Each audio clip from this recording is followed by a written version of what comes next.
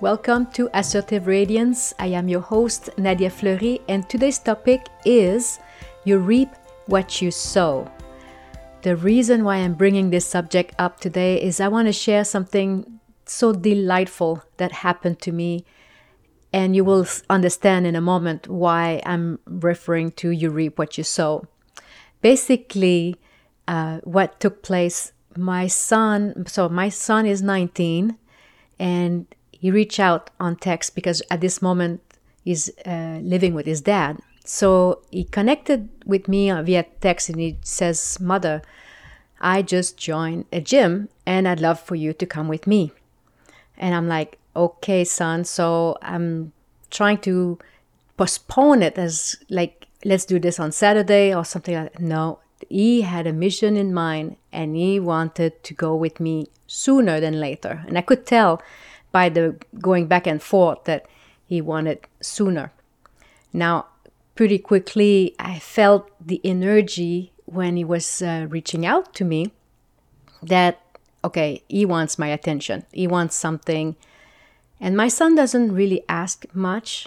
However, when he connects that way and he wants something, I feel that it's my duty as a mom to respond, to see to his needs.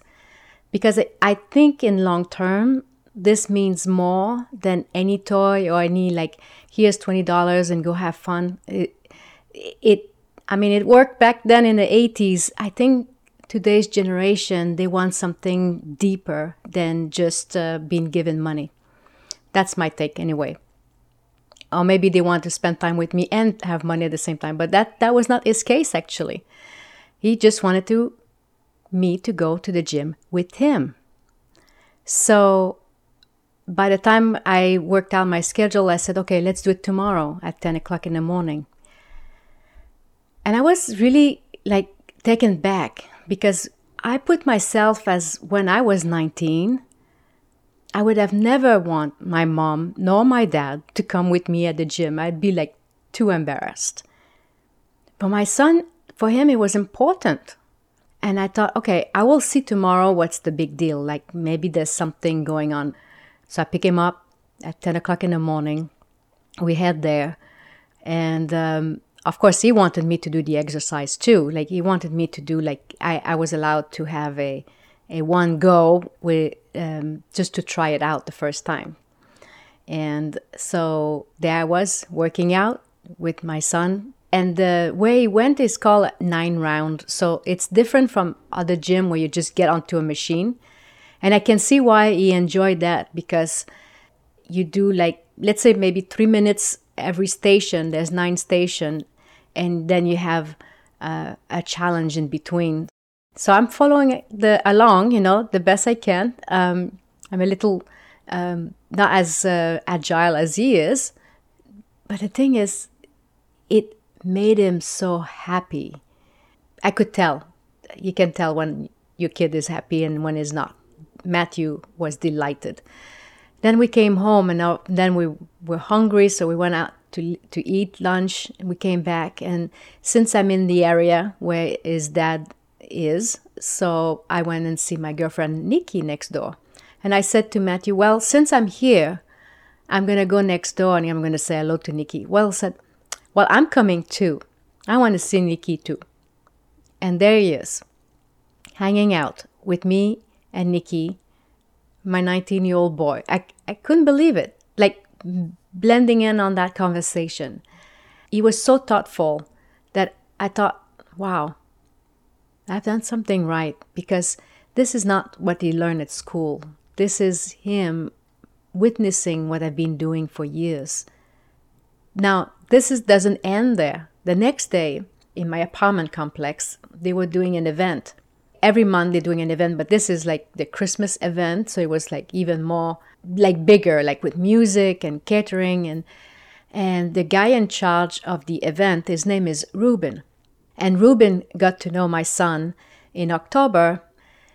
And Ruben knew that he would need help, so he connected with my son again. He says, hey, Matthew, can you come and help us here setting up for the evening? At that point, Ruben did not know that Matthew was at his dad. not in this complex. So Matthew, he says, yes, I'll be there. Next thing, he rings me and he says, Mom, come and pick me up because Ruben needs me. And I said, Matthew, I'm sorry, I'm in the middle of an appointment. I cannot go and pick you up right now. Just hop on a Uber. And he did that. So he came to my apartment, went to help Ruben, and he was just delighted to just be of help. And seeing things ahead of time, making sure everything is organized. Around, let's say, 6:37, my ex-husband connect with Matthew and he says, where are you? Oh, Matthew said, well, I'm at Mom's right now. We're having a party. Why don't you come and join us?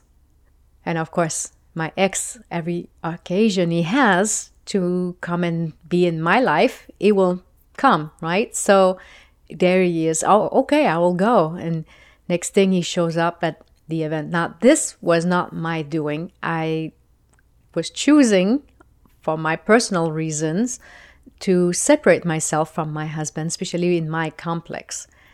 However, for Matthew, he does not discriminate. He loves us both. In some ways, he wanted both of us to witness him in his element when he does a good deed. Also, he thought, well, there's food here, come over here. So, and then after that, the event was over. Then he stayed with Ruben and cleaned up. Matthew, I think, helped Ruben till past midnight. In that moment, I saw that the extension of me, what I've been teaching all these years about caring for others, do something that helps someone. At this point, it was mirrored back to me. And I was in awe. I thought, oh my God, yeah, we do reap what we sow.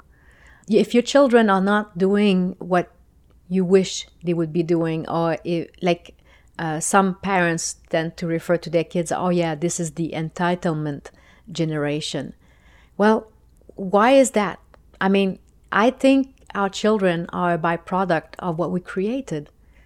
And if we create irresponsible kids by teaching them to be responsible, I think that's a better way of looking at life. But that there's as many ways to raise children as there's children on this planet.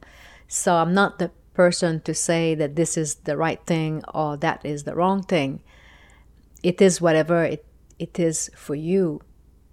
The thing is that I experience the importance when we say you don't teach your kid by telling them what to do. You teach them by doing it, and they witness you. All I can say was like a heart on two legs just going around helping out. And it's like, wow, beautiful, well done. I'm just sharing that happiness with you. That sometimes, I remember when I left 18 months ago, how it was not that way. There was a lot of resentment, a lot of sadness. And I can say that the pendulum always swings. As long as I make an effort as an adult to teach them, to teach what I believe, my values. So my value was to care and to always come from a place of caring. To not just to Matthew, but to his dad too. I choose not to live with him, but that doesn't mean that I do not care about him and his well-being. And that is the message here. Whatever you choose in life, whatever you do, your action, just know that somebody's watching, and one day you're going to reap what you sow. So thank you so much for listening in. I so appreciate you. You have a wonderful week, and I will talk to you next week. Bye for now. If you feel this information could help a friend, please share it. If you have any questions or comments, please reach out at ask@nadiafleury.com.